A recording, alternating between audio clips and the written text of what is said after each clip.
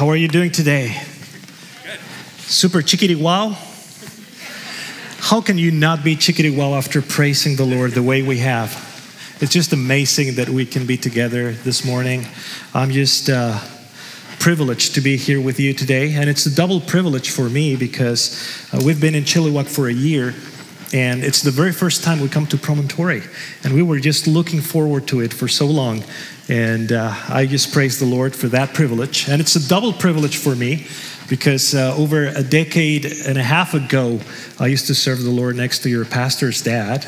And now I get the privilege to serve the Lord next to this wonderful man. And I'm just so blessed. And you're blessed as well. So thank you for being here today. We're going to continue on our series in the book of Acts. But before we read the text, I want to ask you a very simple question. You don't have to answer out loud, but I want you to think in the answer to this question. Do you really trust God? I mean, do you really believe that God is protecting you? That He has in mind your best interests at all times, so that you can live a worry-free, anxiety-free, content, trusting life, trusting in God's providential care for your life always. You see, the problem with many of us is that we have learned the Christian jargon and we recite by memory, even though I walk through the valley of the shadow of death, I will fear no evil, for you are with me. But then we get anxious about the doctor's appointment. We see people laid off at work and we begin to be concerned whether the next person is going to be myself. We find out that our close friends are passing away and we begin to wonder whether we're next. Or we find people buying property all over the place like it was candies, and then we are fearful that someday the bubble's going to burst and our house is going to be worthless overnight. And all these little things creep into our minds and truly put to test whether we really trust God. That's why the title of my sermon might seem like business as usual for many of you, protected by God. Oh, of course, I know I'm protected by God. Come on.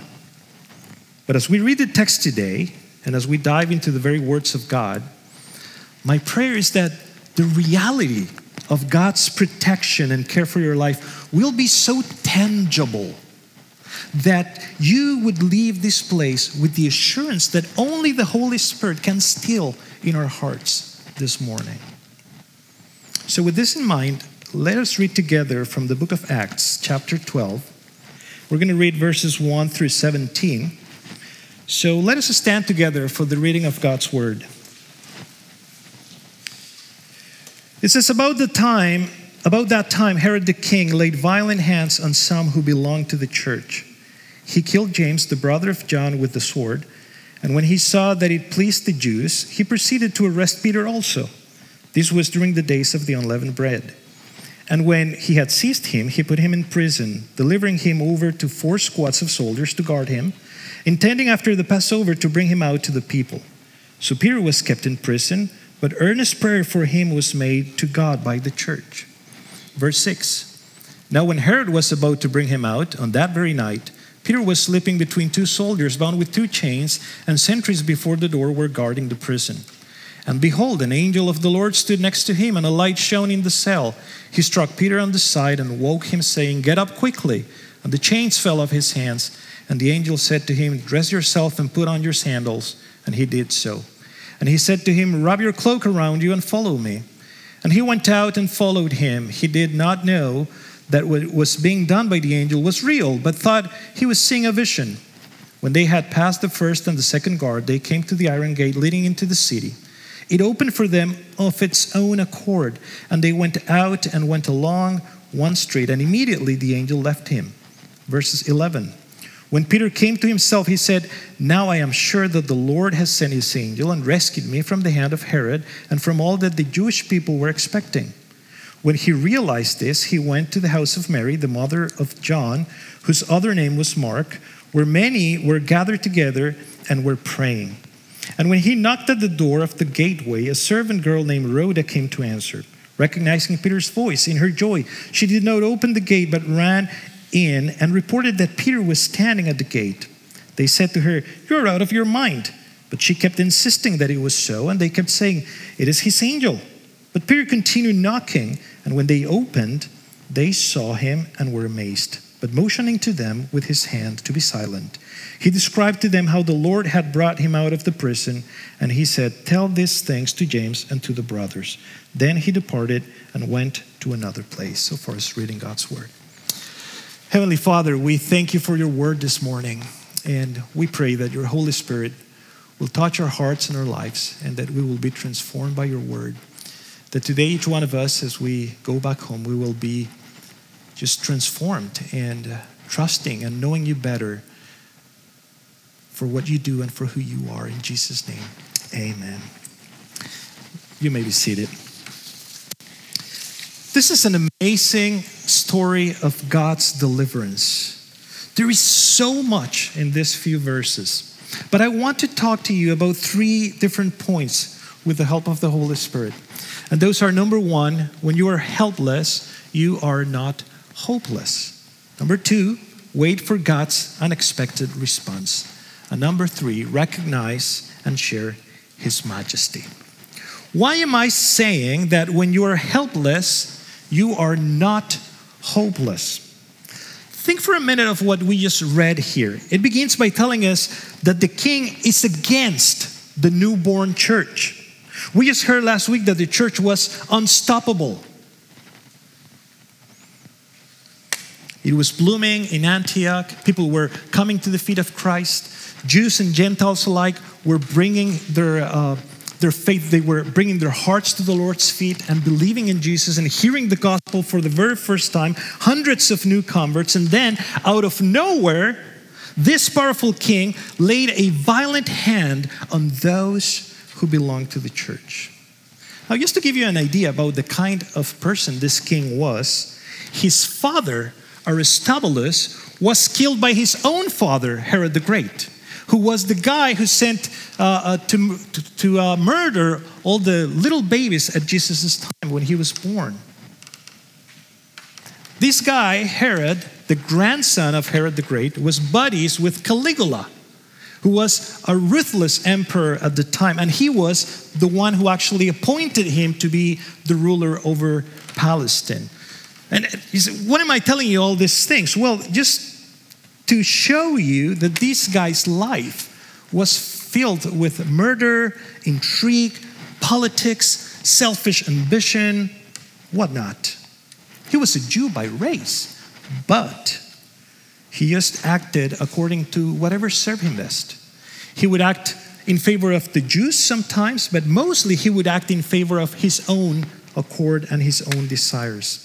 So when the Jews complained about James, Herod killed him with a sword because the Mishnah, or the oral tradition of the Jews, dictated that an apostate should be killed by a sword. So Herod did it that way. And verse 3 says, and when he saw that it pleased the Jews, he proceeded to arrest Peter also. This was during the days of the unleavened bread. I want you to picture that these guys, I want you to picture what they are going through and what the church is going through as a whole. Suddenly, the most powerful man in the land grabs James and kills him. No one can do anything about it. He's the king. He can do whatever he pleases. Now, James, if you know your Bible well, he was John's brother, as we read, but he was part of the closest 3 disciples to our Lord Jesus Christ. Peter, John, and James were the only ones permitted to be at Jairus' daughter resurrection. Peter, John, and James were the only ones at the Mount of Transfiguration. Peter, John, and James were the only ones at Gethsemane with the Lord. For some reason, they were the 3 most prominent leaders of the group, and now James is dead. And he experienced an awful execution. But that's not the end of the story. Now Herod got a taste for it. And now he is going after Peter, another leader of the church. And he's got him. And most likely, he's going to kill him. And if that wasn't, we are reminded that all this happened during the Passover season. And they know that during that season in the past, their Lord was horrifically crucified. Peter is in prison because executions were not permitted during Passover. But as soon as it was done, there was no doubt about it that they were going to have a phony trial to find him guilty and kill him. That was natural. That's what was expected. And Peter would join James in that. The arm of the state is against your brother, and there's nothing you can do. And that's why I said, when you are helpless, who can do anything about it? I mean, if you risk to go and talk to the government, you could probably end up in prison and killed yourself. There's nothing you can do. How many situations you faced on a daily basis where everything seems to explode before your own eyes, and you are helpless. But you are not hopeless. You are not hopeless, and neither were them. As weak as they may seem, they resorted to the only thing they could do. Did you read that? They prayed. Verse 5 tells us that earnest prayer for him was made to God by the church. Do you know what earnest prayer means?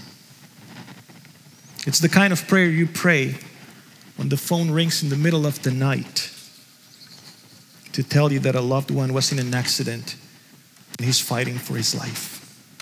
And you pray the heavens open for that person, and you beg to the Lord, and you're in supplication saying, Lord, please spare his life. The kind of prayer a mother prays for his stranded son, that he would come to the feet of Christ and he would leave his sinful ways, that he will turn to God and cling to the amazing love of our Savior. An earnest prayer, an agonizing prayer, a supplication from the bottom of the heart. Those who don't understand prayer would mock you for sure. Yeah, what good is to pray now? You should have prayed before he got arrested, but now he's arrested. It's like, it's a done deal. Pray. You should do something else. Now it's too late. Or is it? I love when God does things like this at 11:45, last minute things. Verse 6 says, now when Herod was about to bring him out, it says, that very night, Peter was sleeping between two soldiers, bound with two chains, and sentries before the door were in prison. Don't you love that? This guy is about to get killed, and he's sleeping. I mean, he's going to be pulled out and Herod's going to summon him for a Mickey Mouse trial, and Peter is sound asleep. How can you be sleeping at something like this? That's nuts. I'll tell you how when you truly understand God's providential care. When you truly trust God, you can be sleeping in the middle of a storm like Jesus was in that boat. You can sleep chained to two soldiers awaiting your execution because you know God. You see, I don't know what has happened to the church, that we read God's wonders in the Bible and we think they're a nice story for Sunday school children. Those things were written for us. They were written to them, but they were written for us, that we may know God, that we would understand his power and his love, that we would trust a Savior who was willing to part the sea so that his people would walk on dry land. These are not children's stories. Like my wife said in a video, the kid that killed the giant, or those guys who bravely stood into the fiery furnace. These are the evidences of a God that is near. These are God's demonstration of who He is, so that we would believe in Him and that we would rely on Him. Are you there? Peter knows the God of the Bible. And that is why he writes these words in his first letter in 1 Peter 4:12. He said, "Beloved, do not be surprised at the fiery trial when it comes upon you to test you, as though something strange were happening to you. But rejoice insofar as you share Christ's suffering, that you may also rejoice and be glad when His glory is revealed. If you are insulted for the name of Christ, you are blessed, because the Spirit of glory and of God rests upon you." We can definitely tell it's resting on Peter. He's totally and utterly asleep. The Bible doesn't tell us if he had any insight of what's about to happen. His response of surprise, it's obviously that he was the first surprised at all of this ordeal. So number one, remember, when you are helpless, you are not hopeless. People praying for Peter. And I'm sure he prayed and he shared the gospel with his captors. And then he went to sleep. Number two, wait for God's unexpected response. You see, the church is praying. They are at John Mark's mother's house, who will later write the Gospel of Mark, a young lad that Peter took under his arm, and he discipled him, and who was later in the first missionary trip with Paul and Barnabas, who actually was his cousin. And you see, I tell you all this because it's fascinating to me how the writers of the New Testament gives us names and places, and they were writing to their own generation, people. So people who were reading these letters, they could say, "Oh, Barnabas. Oh, John Mark. Oh, Alexander of Cyrene. Oh, I know where Cyrene. Oh, I know Alexander." And they could go and talk to these people and hear these stories firsthand. Evidence after evidence after evidence of God's faithfulness, and yet we doubt. What are they earnestly praying? The Bible doesn't tell us, but I think it's safe to assume they're praying for protection. That God would spare Peter's life, perhaps. They were praying that God would give him the courage to die a proper death. Or that, he would witness around him for the glory of Christ. I'm sure that if any of us were there, we would probably pray something like, "Lord, you delivered Daniel from the den of lions. Would you please, Lord, deliver Peter from this coming death, from Herod?" Whatever they were praying, Peter was in jail. And not with one, but two soldiers. In the time, you would only have one soldier. That was the usual. But it's unusual for Peter that he had 4 soldiers who rotated every 3 hours to guard him. Another squad of another 4 soldiers. He's heavily chained, as we read. Sentries at the door. I mean, Peter is held as a terrorist. The worst, most dangerous man on earth, right? But this is what I mean by wait for God's unexpected response. An angel of the Lord shows up. There's this bright light in the cell, and Peter is still sleeping. So the angel has to poke him. Literally says that he struck Peter on the side. "Get up quickly!" The chains fall off his hands, and Peter is so drowsy that the angel has pretty much to help him dressed. I mean, I can picture Peter putting the sandals on the wrong foot, like when my kids were little and they were rushing to school and we're like, "Come on, you're going to be late." And they're, kind of putting the right shoe on the left foot, and it's just a big mess. You've probably been there. The angel says, "Dress yourself and put on your sandals. Wrap your cloak around you and follow me." Peter had no clue what was going on. Whether this was a vision or if it was really happening.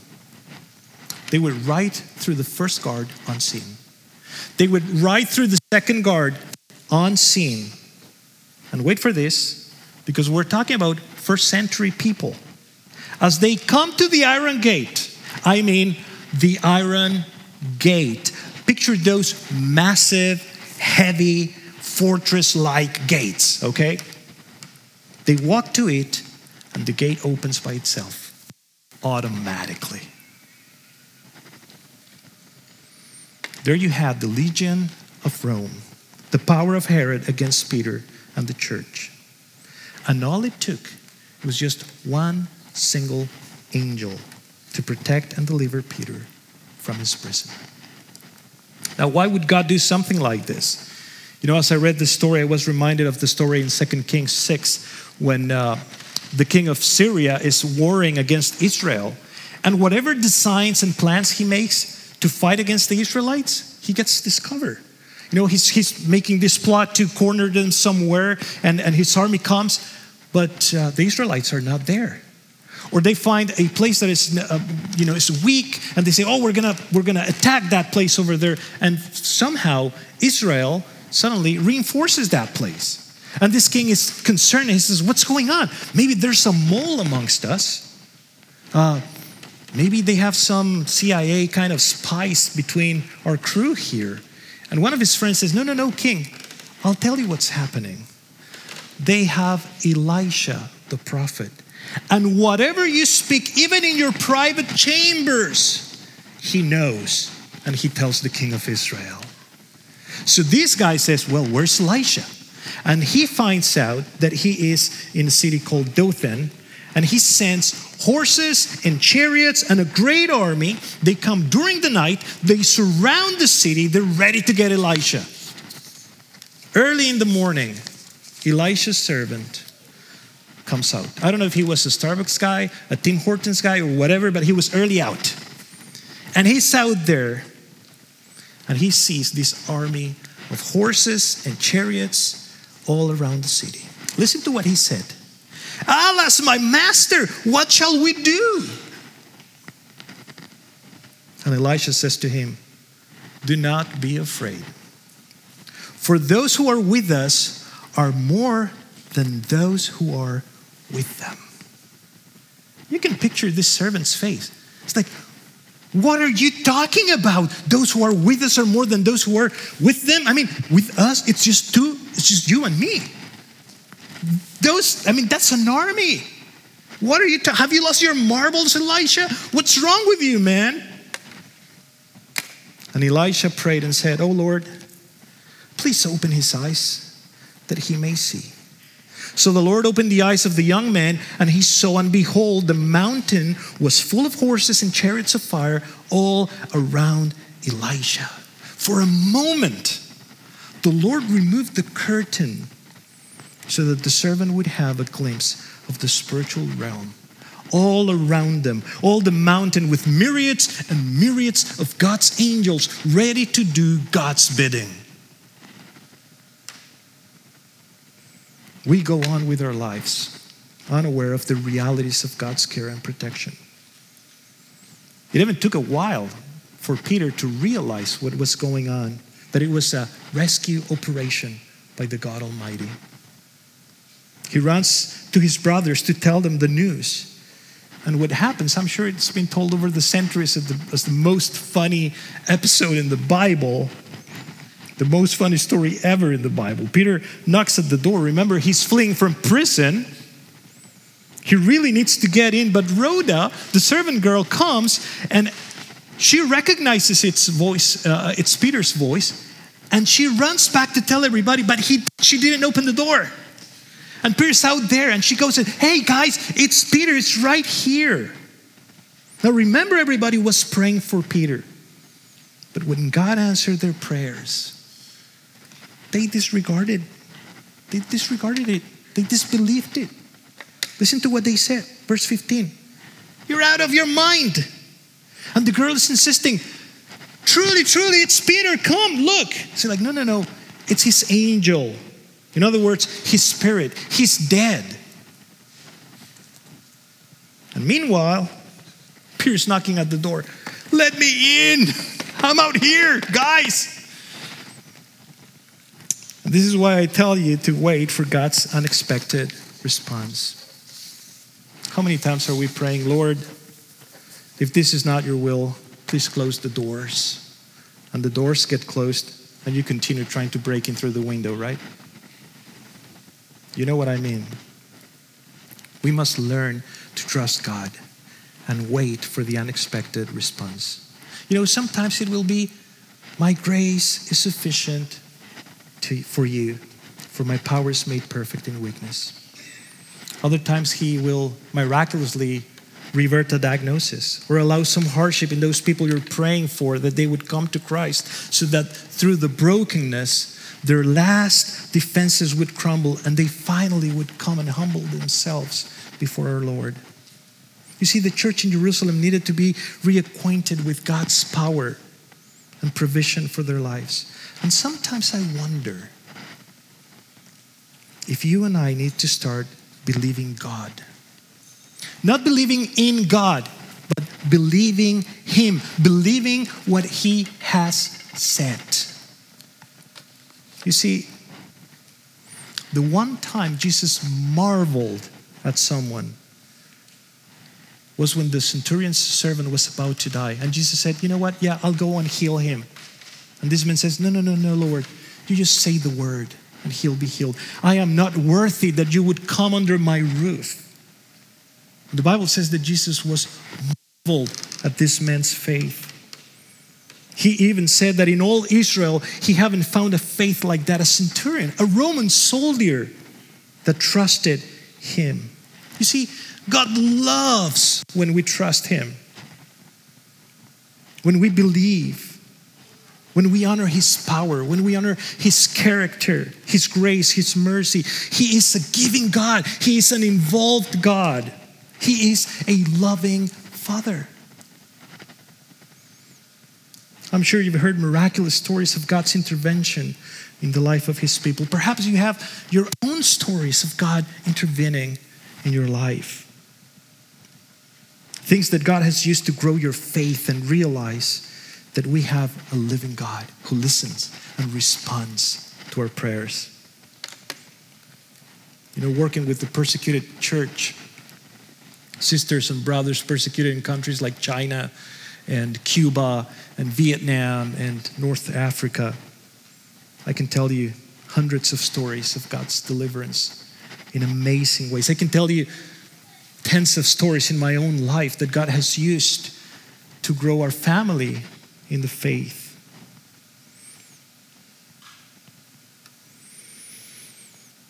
And you know what the common denominator was? It has been to trust God. Yes. Like David, who stepped up in faith, outraged that the people of Israel would do nothing against those heathen Philistines that were mocking God's name. And yes, like Shadrach, Meshach, and Abednego, who didn't know whether or not God was going to spare them, and yet they walked into that fiery place because they will just not compromise. All it takes, I believe, is to really get acquainted with God. To follow closely how He has chosen to reveal Himself in the pages of the Bible, so that we would know Him better, so that we would love Him better, so that we would trust Him better. And finally, number 3, we will recognize and share His majesty. You see, it took Peter some time to realize what God did. But as soon as he did, he went to the church and tell the brothers. And he asked them to tell James, the Lord's brother, and the rest of the church. They could have just kept it for themselves, a nice experience. But when you share the stories of God in your life, you are recognizing His work in your life and you are exalting His name. We all have different experiences in life. And you see, we have a wide variety of gifts right in this room. Some of you have suffered immensely. Others, not so much. Yet some others will experience a wide variety of circumstances, but we could all benefit. We should all benefit by the shaping of God in each other's lives. When something great happens in your life, what's your first response? Do you run to your brothers and sisters in the faith and share with them the glorious things that God is doing? What a family we are. When did we become so reserved as per not to share God's doing in our midst? Hey, you know what? Thank you for praying for me. I would no longer raise my voice for my wife. It's been months since God has helped me have self-control, and I'm so thankful for what God has done. Yeah, but if you're not open to share that, if you're not vulnerable to anybody, who's going to be praying for you?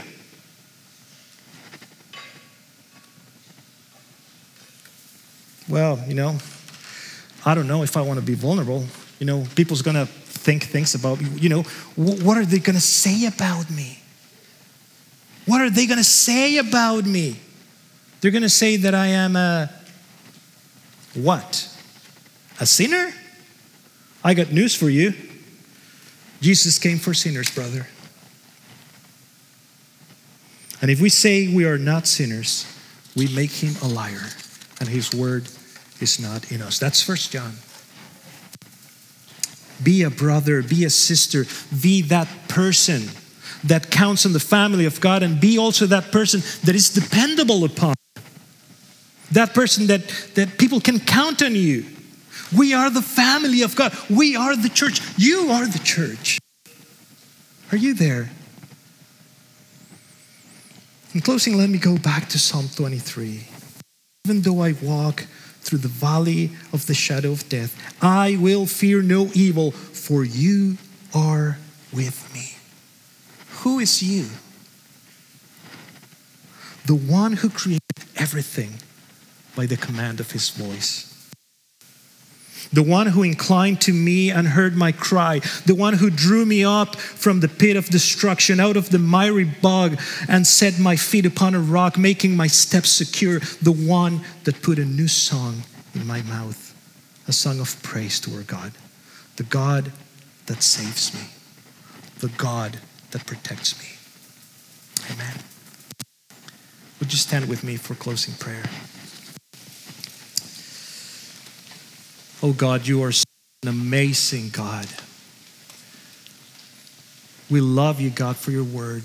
We love you for your salvation. We love you for your Son, Jesus. We love you for who you are. And we praise your name this morning, and we thank you that you have made yourself known to us, that you are an approachable Father, and that we can come to you in prayer and supplication, and that you have an attentive ear to your children. Father, what a privilege it is that we are allowed an audience with the Almighty, the creator of everything that there is, the most powerful being in the whole universe. And that you would not just only listen to us and hear us, but that you would respond in mercy and grace according to your will.